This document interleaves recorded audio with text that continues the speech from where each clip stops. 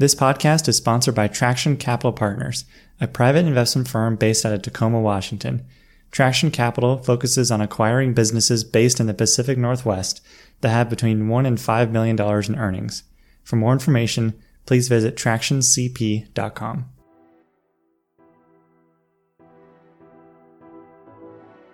Hello and welcome everyone. I'm Alex Bridgman and this is Think Like an Owner. This show seeks out conversations with business owners and private investors to learn how to acquire and run companies. For more information, visit alexbridgman.com. My guest on this episode is Will Schoeberlein. Will started his career in investment banking and private equity before taking a leap to Southeast Asia to work on startups and software. He finished his time in Asia and Japan, where he met his wife and has since developed a small company acquisition thesis on the Japanese market. In this episode, we discuss his thoughts around investing in private companies, acquiring companies in the US and Japan, aging Japanese business owners and what that means for their economy, IPOing in Japan, and our shared use of Twitter. Hope you enjoy. Before I dive into the details, though, I would like to first thank you for having me on today. I really do appreciate the opportunity. So I think my early career, my background started out rather traditionally. Very early on, though, I veered off to the left, you could say. But I graduated from Georgetown. Immediately after college, headed up to Wall Street, where I spent a total of 4.5 years or so. First 2 years were at Perella Weinberg Partners, a boutique M&A and restructuring firm, generally working with Fortune 500 companies. It was a young firm when I joined. I really liked that aspect about it. It was very entrepreneurial. But quickly found that over those 2 years, again, it was a fantastic experience, but was looking for something a little bit different than what banking was offering and really wanted to get to the buy side. Private equity seemed most interesting to me as I could really get inside of companies. At least that's what I thought at the time. And decided to join another very young entrepreneurial firm called Dominus Capital. I was the only associate during my time there. Primarily played in the lower middle market. Family-owned companies in the Midwest and the like, $5 million EBITDA up to say $20, $25 million of EBITDA. Also a great experience, awesome colleagues, but found after my 2 years there that I was also, yearning for something more. I wanted to be a little more entrepreneurial. I wanted to explore something a little different. I felt a little trapped by the Wall Street bubble, if you will. So after my 4 years in Wall Street, I, again, was looking at, do I go to business school? Probably don't want to stay here. Do I try a startup? What do I do? Long story short, decided actually to move over to Asia, specifically Southeast Asia. I had studied abroad in Australia during college. So I traveled through Asia a bunch when I was younger. So I was very aware of the cultures in the region, how it was like, the food, the people, the opportunities, and was just really captivated by the growth and how different it was. And again, what I felt were the potential opportunities for someone young, energetic, and eager to explore the world, explore myself in a lot of different ways. I ended up spending around 4 or 5 years over in Asia. You could say it was split up into 3 parts. First part was me attempting to build a startup with a bunch of colleagues. I won't go into all the details, but we tried building an SMB lending startup. That was, effectively not a digital bank, but a digital lender. So we'd take all these disparate data points, not just financial and operational, but like where is the SMB owner signing in, what type of device, what time of day, and trying to credit score these businesses. I'm sure many of you have heard of startups out there today doing this very, very successfully. We attempted to do this, I think naively so in a lot of ways, and hit walls left and right and ultimately failed. But I learned a ton and met some really great friends in that process. I'd say the second third of my time over in Asia was spent building what is now called Golden Southeast. And I shouldn't necessarily say building. We were and still are to a degree an informal group of individuals really chasing and attacking a lot of different unique esoteric opportunities. We were active in and quite successful in land lending in Koh Samui, for example, which is an island off the coast of Thailand. We explored self-storage, which was and arguably still is a nascent industry in Southeast Asia. Obviously, we're digging in various startup concepts and also deeply explored search funds in Southeast Asia. I also looked at search funds quite deeply during my time in private equity as well, so I was very familiar with that model before coming to Asia. The last part of my time in Asia, I would say I spent most of it in the public equity space.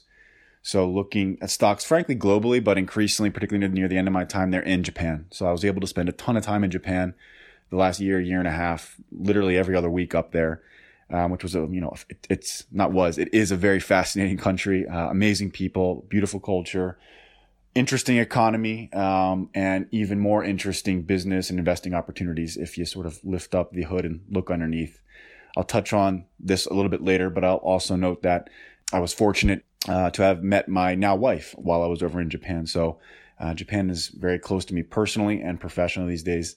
Though I have to admit, my Japanese is probably still at a first grade or maybe second grader level, slowly improving, but definitely not anywhere near fluent at this point. So after my 4 or 5 years in Asia, I felt that I had explored a lot, met a lot of interesting people, but it was, you could argue, very much the Wild West in terms of what I was being exposed to and the skills I was learning. Very valuable, but again, I think I was looking for some more structure, and decided to come back to the US and wanted to get actually inside of businesses, specifically small businesses, and more specifically, I targeted private equity-backed SaaS companies. So the past several years, I've been really active within strategy, corporate development, operations roles within, again, these smaller SaaS businesses growing 30, 40% a year, 100 or so employees. And it's really shown me, I previously was looking from the outside in on companies, looking at balance sheets, looking at strategies, board decks. And now I'm actually sitting inside a business during this time period, understanding, what actually needs to happen to make these targets, these financial metrics and all, to hit the goals that we're seeking, to drive the value, to hire the right people. It's been absolutely eye-opening, and I think has informed a lot about the model, the concept that we're looking to launch here in the small business space, which, again, I'll touch on here shortly. But I would say that's the quick and dirty on my winding background from DC to New York, over to Asia, and ultimately back to DC where I sit today. How have you worked your way to a greater focus on the private, and then, not to jump too far in, but the small business side? So before diving into the specifics around our SMB acquisition concept, I think it makes sense to first talk about how we think about investing more broadly. Generally speaking, the markets today are incredibly competitive. And I'm talking more generally around, conventional assets, say private equity, venture capital, real estate, public equities. Everyone is smart. Everyone's using the same tools. Everyone's thinking generally the same way. It's a battle for alpha, and it's critical for you to understand what is your edge and is it sustainable, and how can you grow it, improve it, expand it. I think it's also worth noting that when you're looking at investments, focusing on the upside is absolutely exciting and it's interesting, and it's worth looking at, obviously, but it's not very productive. So where I tend to naturally look is, what's the downside? How do I optimize around the downside? And ask the question of all the assumptions I'm making, which is the most important, and what needs to be true for the deal or deals to work. And I want to minimize those assumptions to optimally zero. That perhaps isn't realistic, but my goal is to chop down those assumptions to where, in my view, risk is then minimized. The probable range of outcomes is minimized. Stepping back, though, again, so where do I look in the competitive market landscape to sort of find my edge? Where do I compete? And to me, as I've grown in my career, I naturally start turning to and looking at and getting very excited about markets that are overlooked, markets that are ignored, and not, frankly, even just off the beaten path, but ideally a completely other curve, to where I'm even building an entirely new curve, if you will. It's not to suggest that these esoteric opportunities are the only type of opportunities I look at or invest in. I don't. But again, these are the ones that I find most exciting. So, for example, land lending and Koh Samui, an extremely unique niche asset. You need to have local know-how. You need to be on the ground. The returns are 20-30% IRRs, high return, very very low competition. Fascinating opportunities where you need to build an entity, build a business in a lot of ways to mechanize the opportunity. So thinking about creative strategies, vehicles, and the like within these overlooked niche markets, that to me is just intrinsically fascinating, and where I love to just spend my time thinking. But again, I'm not suggesting it's the only spot where I play.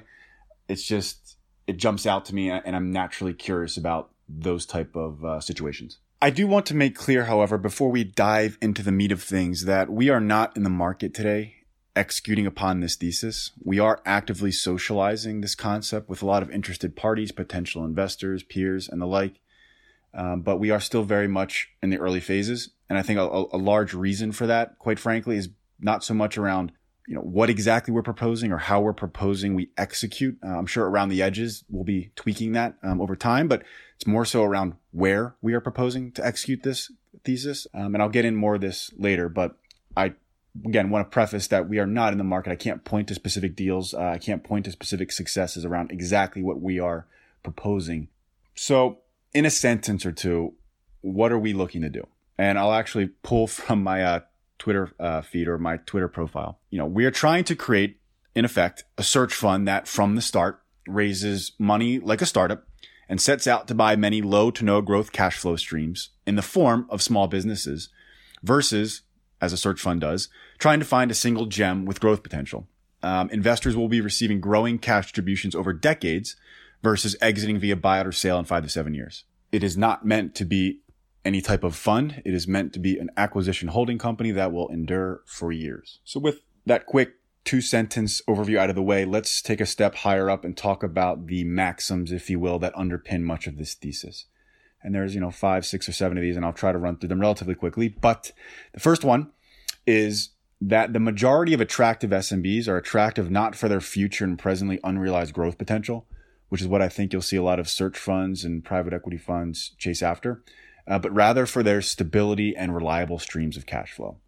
So as you'll see, as we talk more about our model, we're really focused just on assessing the durability of an existing cash flow stream, not so much growth. Frankly, not growth at all. Second item, the law of large numbers is real and very powerful. And I'll quote the definition here, but the law of large number, quite simply, is the average of a sample tends to approach the expected value as the size of the sample increases. This plays a very powerful role around returns as our entity scales, our capabilities broaden, and our execution improves over time. Third item, predictions and future state assumptions are most often wrong. So the things you put in Excel models and DCFs, while it looks great and makes the numbers look good in cell Z50, they're usually wrong. So trying to minimize the range of probable future outcomes, in our view, is a more compelling way to control risk and increase your conviction in a particular investment. Fourth one would be that price most drives returns. Full stop.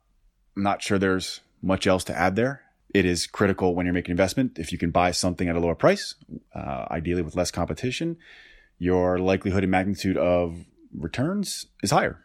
So this next one is probably pretty obvious, but important. SMBs, and frankly, all companies, are populated by humans who are very complex, emotional beings. Things unique about SMBs, though, is generally they're very small, obviously. Anywhere from 10, 20, 50, maybe 100 employees. Effectively, you could call it a tribe. And when you're trying to meddle in a culture within an SMB, in our view, you're generally playing with some fire, both on the upside and downside.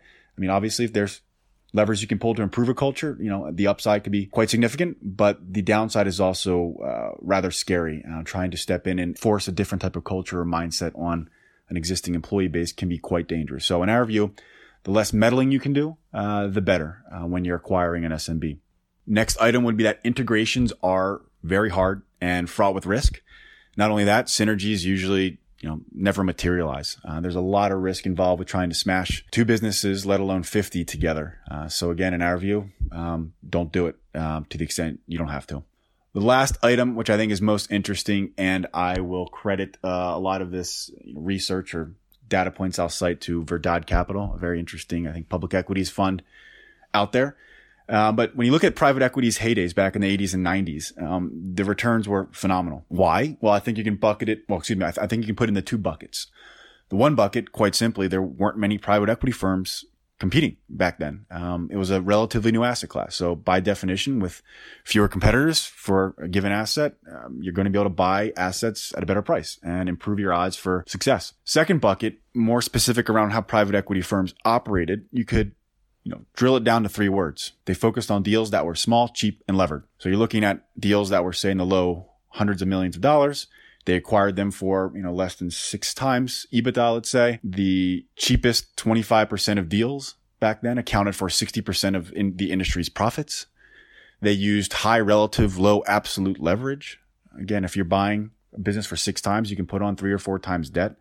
And it's not, a ridiculous amount of debt in an absolute sense. They bought simple cash generative businesses. They're frankly quite boring.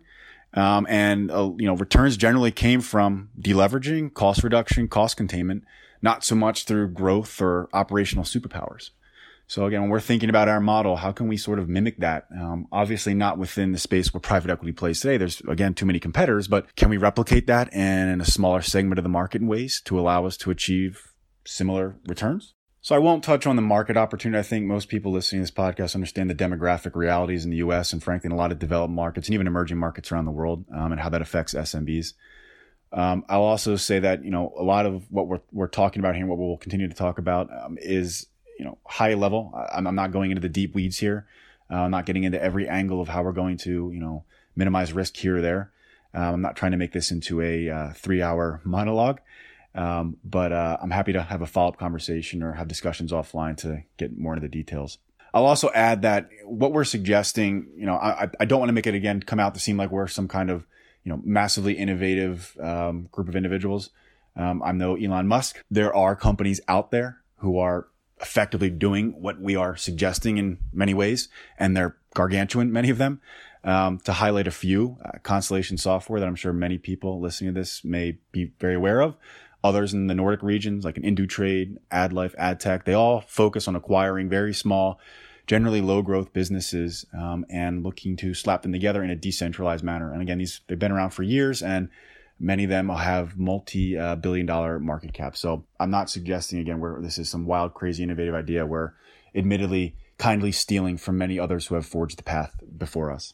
What are we looking to do? We aim to buy dozens of SMBs over decades, defined as those with $500,000 to $2.5 or maybe $3 million in free cash flow, loosely defined. We are looking to hold them indefinitely. We don't intend to, at least early on, do much with the businesses once acquired. We are buying them because they're throwing off existing cash flow streams, and we want them to continue as is. We have no interest in really fumbling around trying to improve things, which, quite frankly, as touched on above, isn't always a simple, straightforward task. We're looking for businesses that are, again, as touched on, not growing or growing very little. We have no interest in investing in growth post-acquisition, quite frankly. Growth is difficult, expensive, and downright destructive. And a lot of these SMBs are small for a reason. And most of them should remain small, though I suppose you could say our goal is to make sure they do not get any smaller, at least in the near term post-acquisition. Assessing the ongoing durability and consistency of an SMB's existing free cash flow underpins much of our underwriting thesis. But all in all, the value is really in the buy here, in the sense that, we are looking to buy these businesses, I would say between 1.5 to 4 times free cash flow. So, at anywhere from say 25% up to 50% free cash flows yield, day one. With that in mind, if these businesses, again, these are not necessarily meant to be stellar, growth businesses. If these businesses do unfortunately extinguish in say year 7 to 10, theoretically, if we are buying them at 2 times, 3 times, 3.5 times, we have hopefully by year 7 or 10 recouped all of our investment and hopefully some profit on top of that during that time period. In a lot of ways, we are looking to acquire businesses in runoff, which again, I'll cite Constellation Software as doing effectively that, specifically within the vertical software space.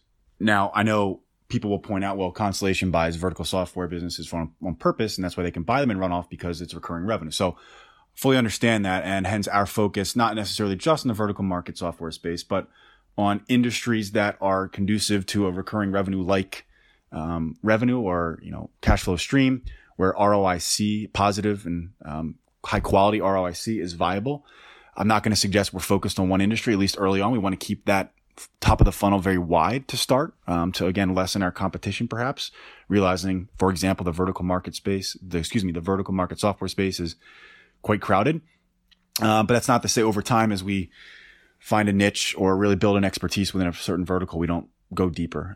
It's just not necessarily a focus for us day one. And I would say lastly here for this general overview is that, again, we're looking to buy these businesses in a very decentralized manner, bringing them on board and not really meddling with them. The idea is maybe we, pull some levers around the finance side of things, maybe infuse some tech here or there, but for the most part, not doing very much with them once we acquire them. We presume that over time, and I will not touch on this deeply at all here, but over time that it obviously makes more sense to, once we have more resources and capabilities and staff, to broaden out our capabilities and driving best practices and improving portfolio operations. But it's not something we're necessarily looking at executing right off the bat. I think it makes sense to maybe touch on a bit more about the exact type of companies we are going after, perhaps. And the way we're looking at it is, let's say we divide the market up of SMBs between 0% to 100%. The top 5% of that market we call, say, gems. These businesses are generally very high quality. They're profitable. They have growth potential, but they're expensive and they're frankly infrequently sold. Probably pass to heirs most often. And if they're not, search funds and PE funds and strategics are going to be clamoring over these.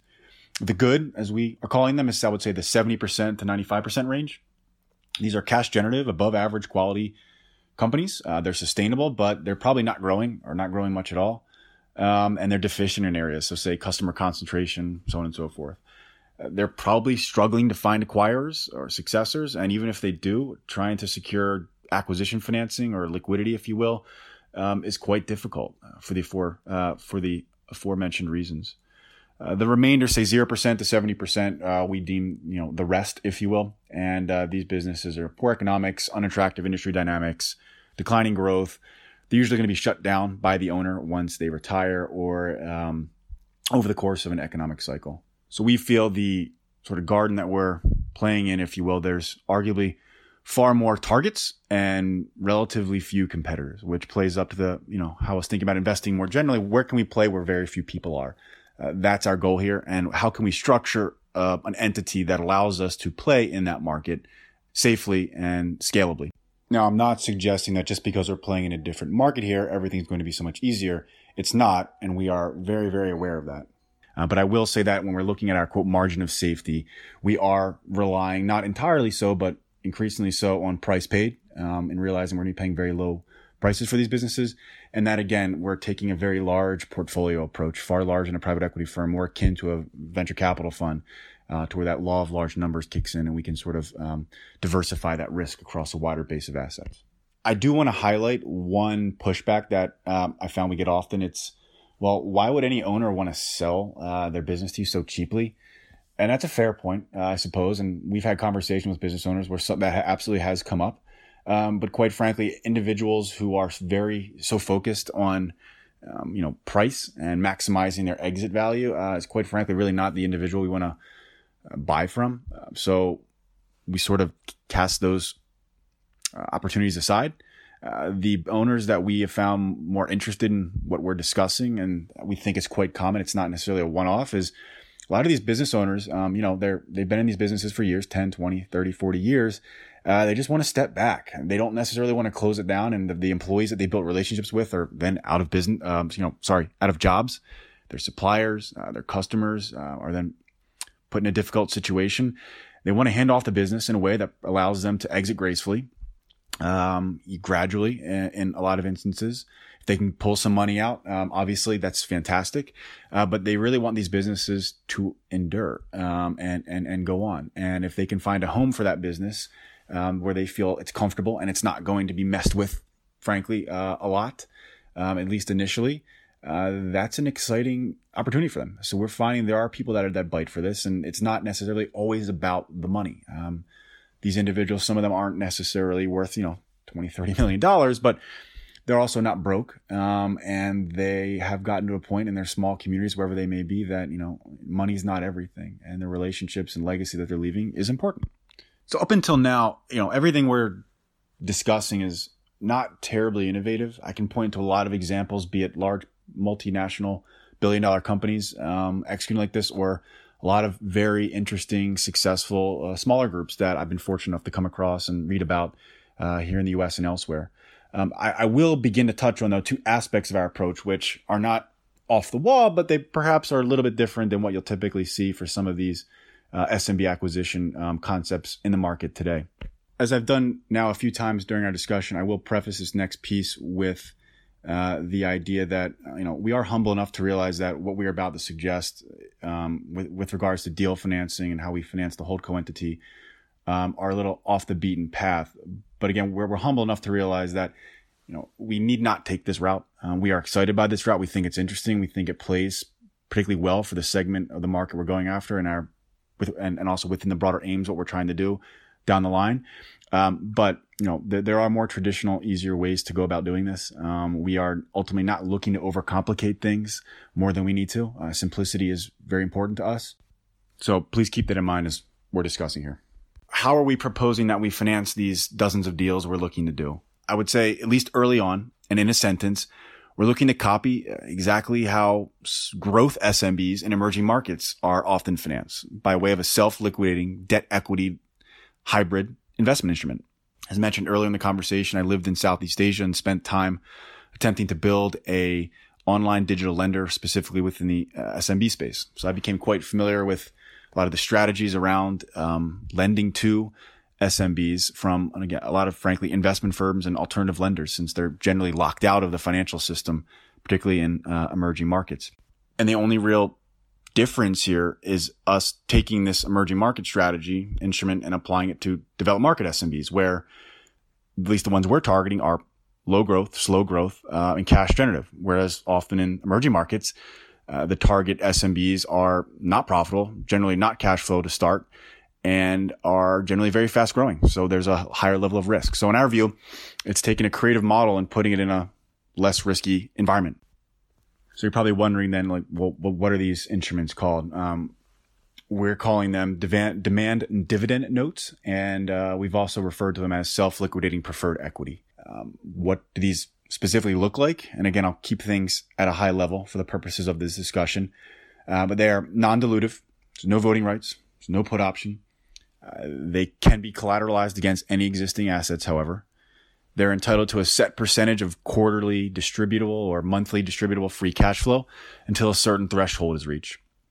I would say typically it's anywhere from, say, 20% to 80% of that quarterly or monthly free cash flow, with an MOIC, multiple on invested capital, of up to, say, 1.5 to, say, 2 times. That's what we are suggesting, by the way. In emerging markets, it's a little bit different. There's, they're not cash flow generating in the first year or so there's sometimes a honeymoon period. But for what we're suggesting, 20%, 80% of that monthly, quarterly distributable free cash flow up until, again, 1.5 to 2 times MOIC is achieved. So right off the bat, you're getting payments on this instrument in month 1 or quarter 1 and de-risking that investment, again, very, very early on. And we can make these distributions, if you will, largely, again, because we're buying these businesses at a relatively low multiple. So it's providing us a lot of cushion here to use, again, as touched on with the private equity methods of the 1980s, high relative, low absolute leverage, and using a creative way here to lend to a business, frankly, small businesses where, it's not a General Electric where it's going to pump out consistent cash flow and you can predict it every quarter here. SMBs sometimes can be volatile. So if you have a lending instrument to where there's no covenants that can trip it up, you have a lending instrument, frankly, that ebbs and flows with the business performance.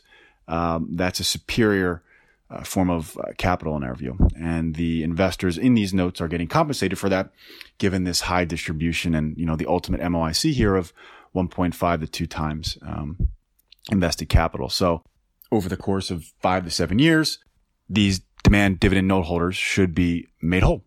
Last little piece I'll add is again, this instrument, this strategy is practiced in emerging markets, and it's not a cottage industry. There's several $1 billion of capital being invested into these type of funds and the vehicles. So I think the nuance here is taking it to the developed markets, but I'd also suggest there's companies in developed markets who are doing something perhaps not exactly the same, but somewhat similar. For example, Alaris Royalty up in Canada.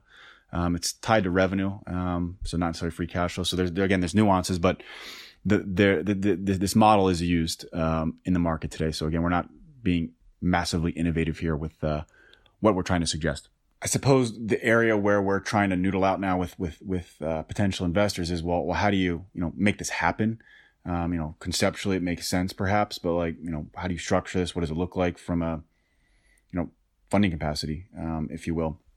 The way we're looking at this, and again, always eager for feedback and thoughts here, is that on an individual deal basis, there's clearly risk here when you're financing a business, frankly, in general, but particularly using this perhaps, quote, innovative or risky type of investing instrument.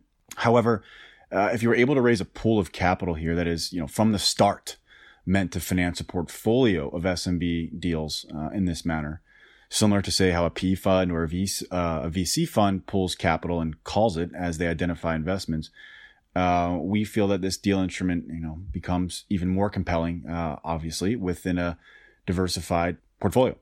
Now, we're not suggesting we precisely do this, but you would be in effect raising a side private debt fund, you could argue, that's specifically designed and focused on financing our holdco's SMB investing activities. And it's also worth noting, by the way, that, at a moderate level of scale here, I don't think it needs to be 50 SMBs, but 5, 10 SMB acquisitions. This holdco entity that's acquiring these businesses would likely have the option to increasingly or completely transition off this effective, frankly, expensive form of capital and move to more traditional sources of debt that can be directly tied to the holdco or at least guaranteed by the holdco on behalf of the portfolio companies. To close out this piece, we're envisioning this type of financing usually representing anywhere from 50% to 70% of any given deal, with a seller's note representing anywhere from, say, 10 to 30%, equity to the extent you need it in a deal, which, if you play around this in a model and you acquire if you acquire these businesses at a relatively inexpensive price, you don't really need it in a lot of ways, but we are moving forward assuming that there will be some equity in each deal that would represent, say, anywhere from 10 to 30% as well. Okay, so with the deal financing piece theoretically out of the way, well, how does this holdco entity, stand up? How does it get started? How does it operate in the early years? I'll once again preface that this current thinking, we don't rule out the possibility that there's an easier, more optimal route. But again, part of the reason we're sharing this is to get that feedback, to get that pushback. So, how do we finance this holdco? Well, before we jump into that, let's actually discuss how a search fund is generally structured, to the extent I understand it. A search fund will go out and they'll raise, say, 150, 200,000 to effectively, finance 18 months, 24 months, 12 months of searching. Now, some may call this a stretch, but you could argue that the search funder is effectively raising a pre-product, pre-seed venture round in a lot of ways day one. They're going to go out and do all this work, quote, build the product. And once they find the product, i.e. the SMB, they're going to raise their seed round to further execute. And of course, in reality, they're going to pair it with debt and so on and so forth. But, in a lot of ways, it's not too dissimilar from an early stage venture investment. It is, quite frankly, though, and also very importantly, nowhere near as risky as a venture investment. Since again, these search funders are going out to buy an existing cash flow stream. So assuming that's fair and correct in how a search funder raises money and executes there, why can't, we take this same model and more or less copy it just at a larger scale? So instead of with the aim of, buying one business and selling it in 5 to 7 years, we're going to go right day one and say our aim is to buy dozens of these over decades. So right off the bat, the vision is far larger. So theoretically, any upfront investment, has a longer and much larger potential payoff. So instead of raising 150,000 or 200,000, let's right off the bat raise 500,000, $1 million.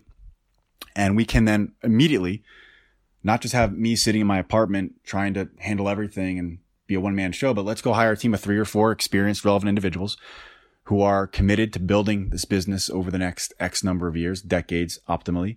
Let's build, a robust infrastructure, day one to really attack this opportunity intelligently and at a higher tempo than I could otherwise do, as an individual. You could set up an intern team or frankly, just an actual internal team of TA associate summit partner like cold calling, where you're just, cranking those out day one. You have a really robust marketing apparatus. You can do webinars.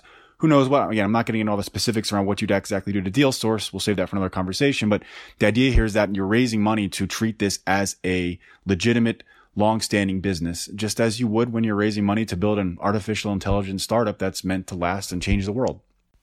In a sentence, we are building a business to mechanize an opportunity to make the play actionable. Now, let's also realize, and I touched on this briefly above, that after acquiring a modest number of SMBs, say 5 or 6, this holdco entity should be able to self-fund rather early on. So we raise that seed round, let's say, and get everything set up. Perhaps there's a Series A after, you hit a milestone, another $1 million or whatever the number may be drops into the group so you can further build out the team. But at some point in the not too far future, if you're smart about how you're, operating a business, again, just as a startup needs to be mindful of its cash burn, this entity who's acquiring existing cash flow streams at 5 or 6 or 7 or whatever the number may be of SMBs, it's going to be self-funding at some point. So if you're an investor looking at this opportunity and putting down several $1 million day one to back a team that's going to buy existing cash flow streams out over the course of, say, 10, 15, 20, maybe 30, 40 years, you're looking at, they're making 30, 40, 50, 60, however number of SMB acquisitions. You're looking at, in aggregate, 20, 30, 40, $50 million of, holdco aggregate free cash flow. For my investment that I've put down day one over the next 15, 20 years, assuming I stay in the business and I'm not bought out by the management team or some other outside investor, theoretically, assuming distributions are coming out as well, I'm getting multiples of my initial investment. So again, I guess the real risk here, particularly early on, is on the execution. And if you really boil it down even more, it's like, can the entrepreneur, recruit a team who can collectively work together to execute this thesis, to build it out? The market is there. Tweaks to the approach are going to happen. So all the deal financing or what type of businesses we're targeting, all I suggested, that's always going to be open to somewhat debate. You have to adapt. You have to be flexible when you're building a business. But broadly speaking, the market's there. The opportunity is buying these existing cash flow streams. It really comes down to execution risk and the team that's able to be brought together to execute in this opportunity. So if I'm a seed investor, which I'm not, and I'm not suggesting a VC, at least in a fund capacity, could ever look at this.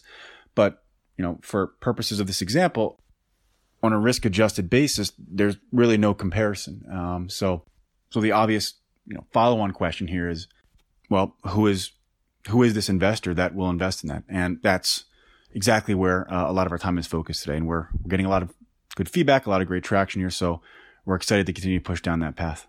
To tie a bow around this, thesis here, at least the specific details around how we execute, how do investors get a return, specifically the holdco investors? And I think, we're not going to overcomplicate things here. I think it's pretty straightforward. The way we envision it, at least today, is through dividends, special dividends over time, perhaps not a set schedule, particularly not early on, as we want to reinvest a lot of the cash flow, the aggregate cash flow, into additional deals. And perhaps over time, there's investor buybacks. We would look to do tender offers, or however you want to call it, over time, where people can achieve some liquidity, if their timelines aren't necessarily 15, 20, 30 years. I will say that there's one additional liquidity option, which will lead into the last large chunk of our conversation here on this acquisition concept, and that would be a potential IPO in Japan. So I'm sure that jumps out to listeners first off as being, what the heck, Japan? Well, quite frankly, yes, absolutely Japan. As I mentioned, I had lived in Asia and spent some time up in Japan, and have been able to meet a lot of interesting people. I've learned a ton about the country, about the opportunity set there. Again, I have a personal connection there, I have family there. So, in thinking about this opportunity over the years here, and as it's evolved, quite frankly, the idea emanated from me thinking about it first and foremost in Japan, not necessarily the U.S. Now, that's not to say we aren't open to the U.S. Certainly we are.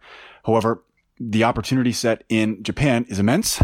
There's an overwhelming supply of SMBs versus a, arguably almost non-existent pool of legitimate acquirers there, at least in our space. The opportunity set is just extremely asymmetrical and far more in our view than in the U.S. So to the extent we have the option, to the extent we had to choose, I think executing first and foremost in Japan is absolutely our number one choice. Why exactly Japan? At the highest level, and I touched on this in the beginning of our conversation, if you pick up the hood and look underneath in Japan, it's a very different animal than I think a lot of foreign investors and foreign business people realize. On the surface, yes, it's slow growth. There's a demographic issue. The larger themes, they obviously do ring true. However, there's pockets of the market where things are changing rapidly. You are seeing that in the venture capital ecosystem, which is absolutely fascinating how it's growing and evolving. You're seeing that in how private equity is perceived and growing. Can touch on that a bit as well. You're looking at how the government in ways is really forcing public companies to change how they're, engaging and treating shareholders. Immigration is slowly but surely opening up. And it's my personal view that over the next 20, 30 years, it's going to open up in a very, very big way. So, it's just, to my earlier point as well, it's looking at overlooked markets. And in my view, Japan is overlooked in a lot of ways. People just make these blanket assumptions. They don't really spend the time. They're not blaming them. There's a lot of opportunity out in the world. So we can only look at so many places, but I find Japan interesting personally, professionally, and digging underneath that hood and seeing what's there is just fascinating. So at a higher level, that's sort of my pitch on people taking a closer look at, what's really happening over in Japan and, what's on tap there. As it relates to SMBs more specifically, I'll rattle off, again, trying to keep things high level. I'll rattle off a few statistics here that are pulled from the, Japanese Ministry of Economy, Trade, and Industry, that I think are really telling about the opportunity set there. So to kick it off here, 50% of SMBs with owners that are over 60 years old are looking but are unable to find a successor. So a huge swath of the market. Now, nearly 70% of SMB owners over the age of 70 are just quite simply not able to find the successor.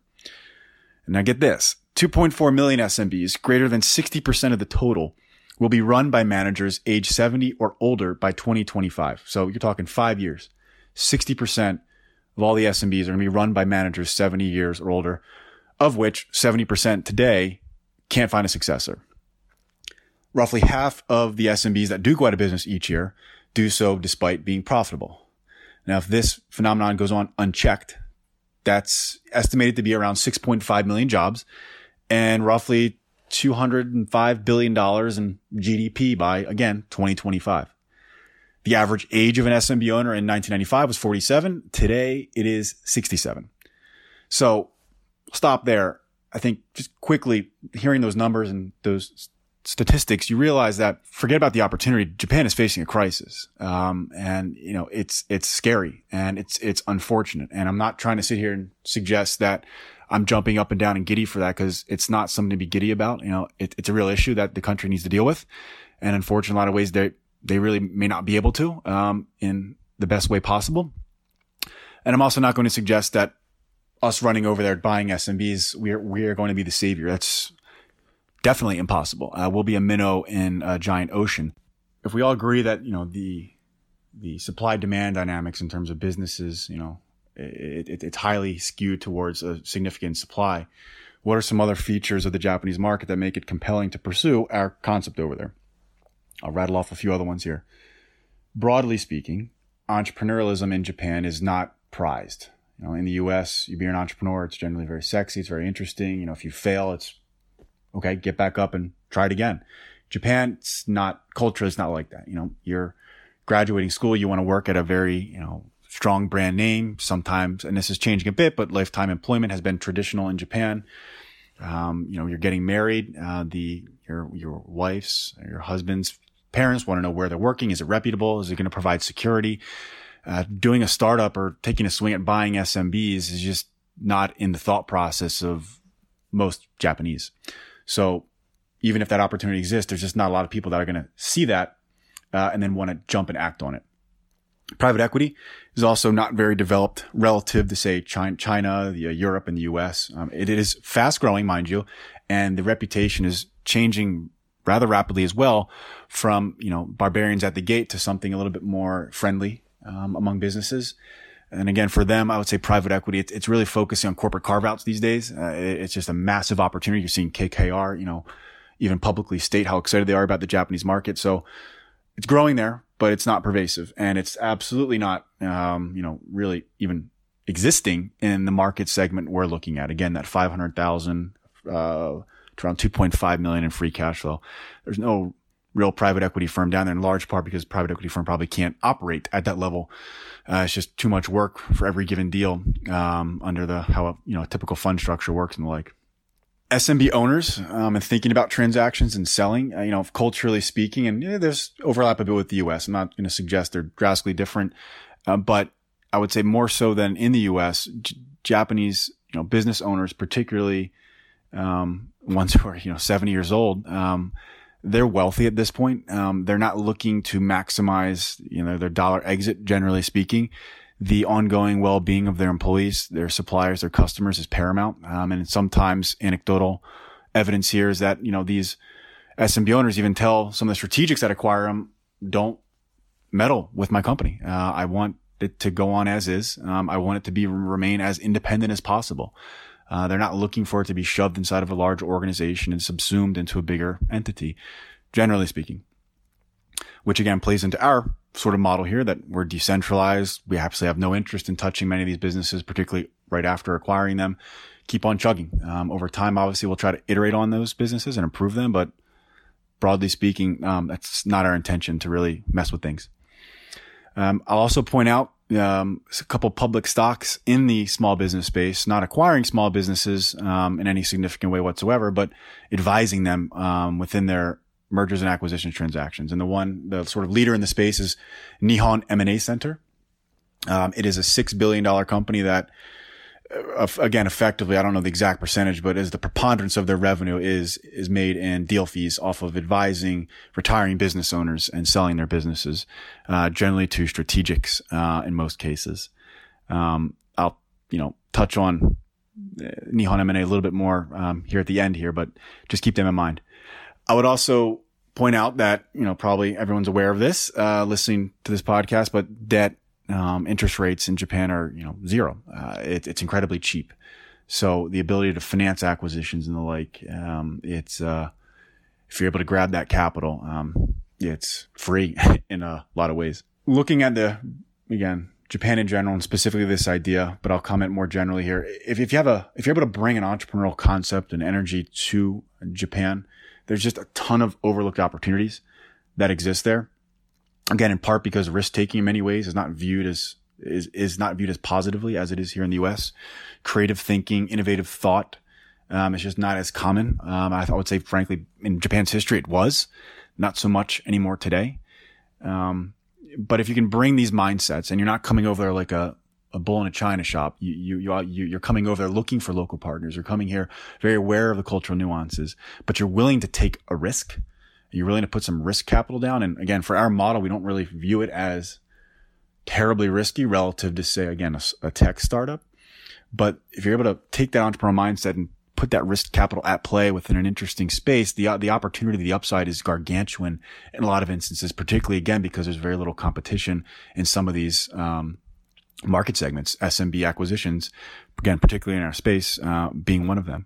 So, as a whole, taking all that I've sort of touched on above, we're just immensely excited about Japan. Again, myself, from a personal perspective, my wife and I are eager and open and very excited to move back there, quite frankly. So it checks a lot of boxes professionally and, personally as well. Give you a little background on IPOs in Japan very briefly. They're utilized rather differently than, say, in the US. Specifically in Japan, and particularly in Japan, IPOs and public companies gain a level of credibility that is very important in developing relationships with customers, suppliers, banking partners, and very importantly, recruiting. And you got to realize recruiting in Japan is a very difficult task. There's far too many jobs and far too few applicants, broadly speaking. So to the extent you can have any advantage in trying to attract employees, you generally jump at that. And being public, as I mentioned earlier, there's an importance placed on being at a prestigious company, on having a brand name, so on and so forth. So having an IPO and being a public company, it provides you that credibility and allows you to be a little bit stronger of a employer in the hiring marketplace. Now, the other piece of the puzzle here, if you will, in terms of the IPO market in Japan that's worth highlighting is Japanese companies IPO very, very early. And, particularly in the venture space and tech startups, I'm not going to go into the details here, but it's detrimental in a lot of ways, because these companies will IPO after 4 or 5, 6 years of being around, and they're still in their growth phase, and they chop off their investment in growth and to be profitable and sort of cut themselves off at the knees. So it's a whole other topic, but it leads into the idea that, there's not much growth capital. There's not much, the capital stack, if you will, outside of early stage venture, and a PE that's hundreds of millions of dollars. Looking at corporate carve-outs, there's nothing in that middle range there, for a lot of these businesses. So that leads to the IPO market being a place for very small companies to raise capital. You'll see on the Mothers and JASDAQ, which are the stock exchanges specifically designed for venture-backed, faster-growing, unique companies, the average IPO proceeds are around, $7 million. And, I'm going to speak broadly here, but 3 million of that generally will go to, say, the company. 3 million of that will go to the leading shareholder, and about 1 million of that goes to the underwriter. So it's a really inefficient way to, frankly, even raise capital. But nonetheless, you can IPO at a very young age and very early on in Japan. With the one caveat being, though, that these businesses are often, these stocks are often very illiquid. So it's not optimal in any sense of the word. However, let's step back and think about what we're looking to propose here. We're looking to buy cash generative small businesses for, 2-3 times free cash flow. Let's say we buy 5 of these and we have $4 or $5 million in free cash flow. We decide to take it public. You look at these venture-backed companies. You look at a Nihon M&A Center, by the way, which, again, advises SMBs on selling themselves. It's a $6 billion company. It trades at, I think, a 65 times PE ratio. So let's play along here and assume that we IPO with $5 million in free cash flow. It's not hard to imagine us IPOing at a 20-30 times PE multiple or multiple of free cash flow. So quite frankly, very overvalued. Nonetheless, we're in the public markets now. We have a very expensive currency. Now we can do, one of two things here. We can issue some equity to buy these small businesses, and that's very value accretive. More than likely, these older SMB owners do not want equity. They want cash. But that's perfectly fine as well. Debt's very cheap, so we can finance these small acquisitions with very cheap debt capital at the holdco. We can buy these cash flow streams. Say it's $1 million for 3 times. That $1 million gets dumped under the holdco public company, and that cash flow stream is, again, theoretically revalued immediately at 20, 30, 40 times. Multiple arbitrage here could be compelling, could be interesting. We realize, this is not something that's needed for this thesis to work. This is not a focus of ours, but at the same time, if you play with this fantasy, if you will, it's not far-fetched to look at a multi-billion-dollar company here over the next 10, 20 years. All things considered. We're still very early on here. We're not in the market executing. I think that's largely because we are trying to explore the Japanese market more deeply before we kick things off here in the U.S. And, I'm talking about IPOs and multi-billion-dollar opportunities. And, if that happens, awesome. We'll obviously love that. But, we could have 1/100th of that success, and we'd be really happy and really proud of what we can do. And we think, focusing on something simple, straightforward, and acquiring basic businesses in Japan, and just being very rudimentary and formulaic about how we go about doing it, we can be really successful. It's going to take us having a local team there, me speaking Japanese, even if I were fluent, and trying to buy businesses from a 70-year-old businessman. That's never going to happen. So we're in conversations with, some very interesting and entrepreneurial groups and individuals over there to explore setting up in some type of partnership or joining us or some capacity to try to launch this concept and get it up and running in a way that makes sense culturally, realistically, and it's a win-win-win for everyone involved. So again, we're really excited about where we're headed, and eager to touch base with other investors, other business people, peers out in the SMB acquisition space who would love to, talk about our concept, whether it's in the US, whether it's in Japan, provide pushback, feedback, whatever, on our concept. We're just really looking to build relationships, socialize our concept, and hopefully get our feet running on this, again, by mid 2020. How did your group come together, and what are the backgrounds that you all came from, and what kind of got you all on this similar path or mindset? So let me clarify a little bit about Golden Southeast. So we all met back again in 2013 or so originally. A lot of them helped me out on the startup concept that we tried to launch over there.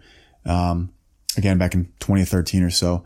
It started out as an informal group. These guys have private equity backgrounds, corporate development at some of the largest companies in Thailand. And a lot of them are also very well connected down in that region. So again, we're not some formalized group. We don't have AUM under our belt or anything like that. We pull our own capital. We pull some capital from some local individuals down in Southeast Asia, who are, very interested in what we like to do, what we look at. and have been very, very supportive of us. So, it's not some formal entity here that's operating globally here. But we are a like-minded group that's very active and eager, building a lot of different things. For instance, right now, a core group of them, over in, Southeast Asia, and I'm 100% supporting them more on the strategy side and definitely on the capital raising side of things. They're actively building a early stage, but still already very successful RPA, startup, robotic process automation. It's really looking to own the Thai market, public company, customers at this point, looking to expand to Indonesia over the next 12 months or so. So a lot of interesting stuff like that, is still going on. But, again, I don't want to suggest we are some, formal firm. It's definitely more of a loose association of like-minded individuals. We've teamed up, stayed close, and are attempting to formalize our efforts, but, it's easier said than done, at least from where we're standing today. So then the issue with starting off in Japan and not doing the US strategy first before going to Japan, is that mostly a fundraising issue, if I'm understanding it correctly? So I wouldn't say that fundraising is the biggest issue for the Japan, angle. I'm not saying it's all so easy. We don't have money sitting in our back pocket, but I would say the more pressing and difficult challenge is understanding how we execute there. Again, there's cultural nuances. There's a level of education that likely needs to go on, particularly for the model we're proposing. It's trying to find, frankly, partners to help execute. Even if I were absolutely fluent in Japanese, there's no way I could go to a regional town in the countryside of Japan or in Tokyo or wherever and have a 7-year-old Japanese businessman sell his company to a gaijin, a foreigner in Japanese. It's just not going to happen. So there absolutely needs to be a local team in place. So we are again talking to various entrepreneurial groups and individuals in Japan today to explore that angle, to see if there's a way to work together and understand what structure will work. How can we set it up that is a win-win-win for everyone involved? And again, I'm not going to say we're launching tomorrow, but we are in some nice conversations, and we are very optimistic about where we're headed. And we are hopeful that, not too far along here, mid 2020 or so, things do kick off. So it's an exciting opportunity here. But again, to answer your question more directly, fundraising is, I'm not going to say it's a non-issue, but we are finding, some interested parties both in Japan and here in the US that, we're looking to continue conversations with and see if it makes sense to pull everyone together, work with X, Y, or Z. Who knows? We'll see. But, things are looking up. I want to ask you really quickly about Twitter, actually. I think we got connected originally over Twitter. Kind of curious how you've used it so far and if it's been a good way for you to meet other investors or similarly like-minded people. Just tell me about your use of Twitter and how it's been for you. Yeah, sure. So it's interesting. I joined Twitter 2009. I don't know when it was founded, but I think that was pretty early on. And I really didn't touch it from 2009 until 2018 at some point.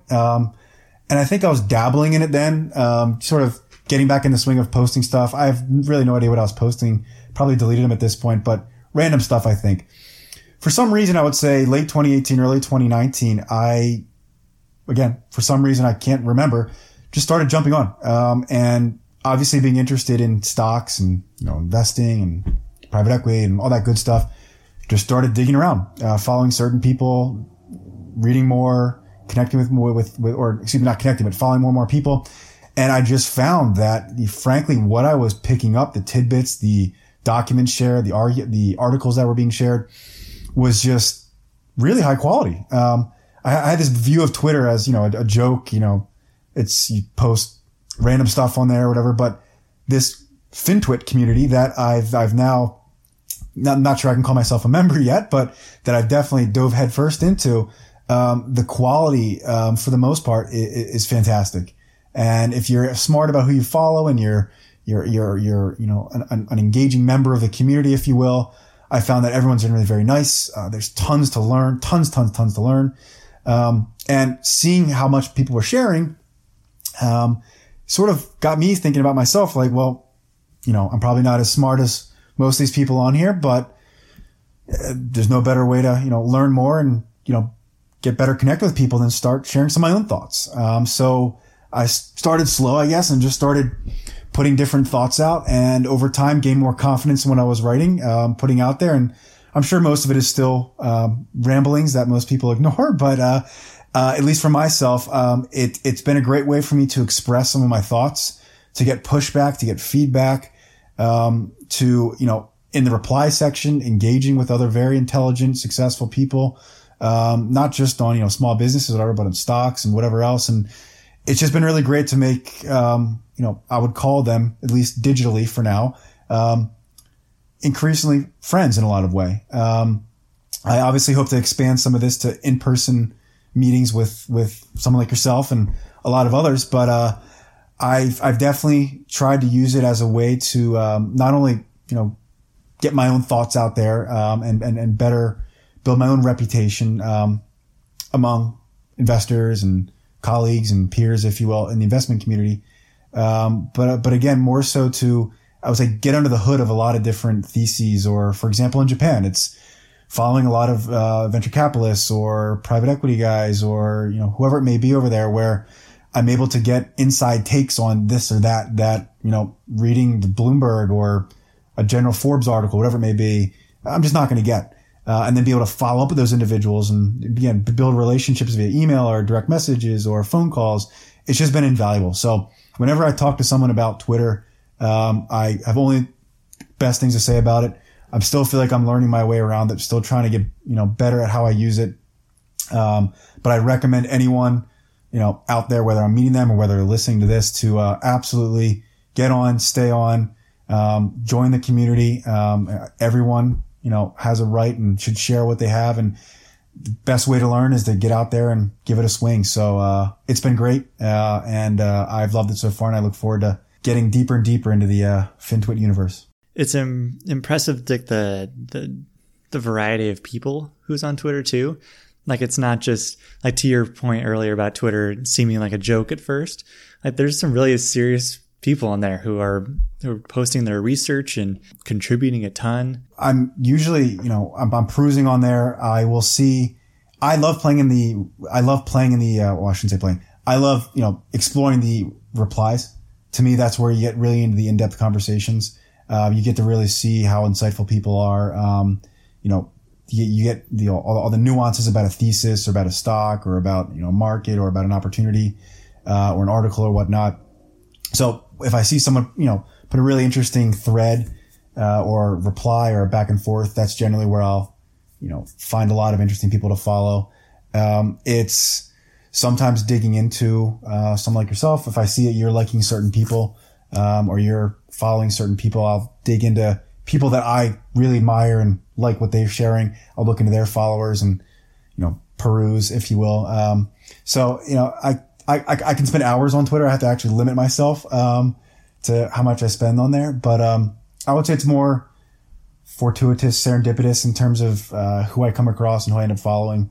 But, I am trying to take a little bit more of a concerted approach to, who I'm following and the like. Cause, to your point, having a higher quality feed where you can be a little more concise, you can engage a little more deeply, and just have a higher bar of quality over what's coming through your feed. It's, perhaps saves you some time when you're perusing as I do for, probably too much time. If you could go to college as a professor and teach a class about any subject you wanted, what would you teach and why? So that's a really great question. I'm going to have to actually suggest two.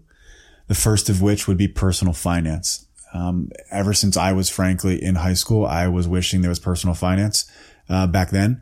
It's just so critical, I think, to, younger people and trying to get on their feet after college in particular, to know, how to budget so they can pay down their student debt, or not carrying a credit card balance if at all possible. What's a mortgage, and how does all that stuff work? It seems basic perhaps to some, but to others, it's a foreign language.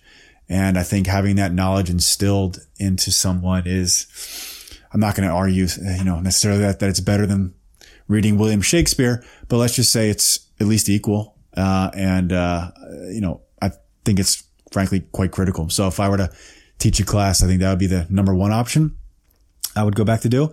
The second one I would say would be creative thinking. And I know that's sort of an amorphous blob of a topic there, but, it's just absolutely critical in terms of how I've ended up where I'm at today. I know when I was in school, I was heads down, quite frankly, looking back, memorized, get the straight A's, on to the next, like a machine. And I never, when I was younger, really built up that creative muscle, never really built up the, frankly, nerve to sort of step outside the box, at least in how I think. I forced that over time, accidentally and purposefully, in a lot of different ways, to where I now, it's absolutely invaluable. The curiosity I have, the things that I read, the things that I come across, and how I'm able to, pull that together, and come to interesting concepts, most of which are off the wall and are stupid, but some of which do stick and are interesting. So building up that muscle, I think, at a younger age. In terms of a class, I don't know how it would necessarily work out, but writing fiction, short stories, writing poetry, startup ideas, and just really getting people to not be afraid of thinking big, saying big, and, stepping outside their comfort zones again, and how they perceive the world and their role in it. In high school, I gave a speech on personal finance classes and how we should have them in high school. So that's a topic that's dear to my heart. What's a belief you had early in your career that you held strongly that you've since relaxed or changed your view on? That's a good one too. I would say the definition of success. I grew up thinking that success, quite frankly, was trophies, accolades, money, if you will.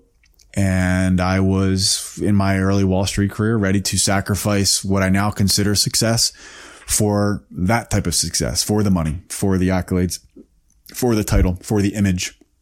I quickly learned that it is not at all worth it. It is quite, at least, again, this is my perspective, so I'm not necessarily judging anyone else, but for me, it was not fulfilling. I saw the future, in some colleagues, and it did not look interesting. It did not look bright, which frankly was a bigger reason why I jumped to Asia. Was to, chase, if you will, something that deep down meant a lot. Wanted to explore, felt that was my quote business school, if you will. How do I think about success today? Obviously I want to be successful in my career, but I want to do it in a way that is interesting, that is enjoyable, with people that are friends, that are people that are interesting, that people I'm learning from, that people that are nice, that are ethical, that, are creative, that, bring more to the table. It's having healthy relationships. It's having a healthy relationship with yourself, mentally and physically. Success is just, it's really all encompassing, if you will. So for me, it's tough to peg it down into one thing, but it's a constant motion forward, in all aspects of your life, and realizing that, balance isn't always possible. And sometimes you got to sacrifice that balance, but over the long run, you got to make sure you're filling up the gas tank, if you will, on all sides of yourself. And I think, if you can go through life knowing that you loved hard, you tried hard, you swung the bat, you may have failed. Things may have not worked out as you hoped, but, you'll look back without many regrets, theoretically. So that's how I try to live, and that's how I sort of look at success today. What's the best business you've ever seen? The best company. Well, the one that's jumping out, quite frankly, I guess, because we've been talking about our concept here, is Teledyne, run by Henry Singleton. I don't have all the facts perfectly down because I haven't read about him in a while. I was back in my biography phase, in my 20s. I was going through biography after biography. I could quote half the books, but, at a higher level, Henry Singleton, at Teledyne had an overvalued stock back, I think, in the 70s, if I'm not mistaken, and used that stock to acquire a lot of cash generative smaller businesses, and put it under a broader conglomerate umbrella. That was very value accretive, using such an expensive currency in the stock market to buy, again, these cash generative businesses at a lower multiple. Lo and behold, I don't know, I think, again, I don't have the exact dates, but in the 80s, 90s, let's say, everything flipped. The conglomerate fell out of favor. Stock price dropped, multiple dropped. And instead of continuing as he was doing in, empire building, he sort of did the opposite and started eating himself. And by that, I mean, taking that cash from these subsidiaries and acquiring a stock aggressively through tender offers and such, to where I think, and again, I could be wrong on the number, but 70-80% of the stock outstanding over the course of 10 or 15 years, he bought back. So if you look at their stock price, it was, I believe almost like vertical over those 25 years. So, it's obviously not a Facebook in terms of growth or anything like that, but particularly as it relates to what we're looking to do, it's a huge inspiration, particularly when you touch on the idea of taking this concept public in Japan and realizing there's a lot of levers you can pull to drive value, just as Henry Singleton did. So lots of good businesses out there, but the one I think that just stands out from our conversation would be Teledyne. Thanks for coming on the show, Will. I've loved having you on. Your Japan thesis is fascinating. I'm excited to track it over the next few years. Appreciate it, Alex. Thanks so much. I love what you're doing, and look forward to keeping track to many more podcasts that you put out and other posts that you share moving forward. It's really great stuff. Thank you again. Thank you. Thanks for listening. I hope you enjoyed the episode. For more information, including show notes, transcripts, and other links, please visit alexbridgman.com.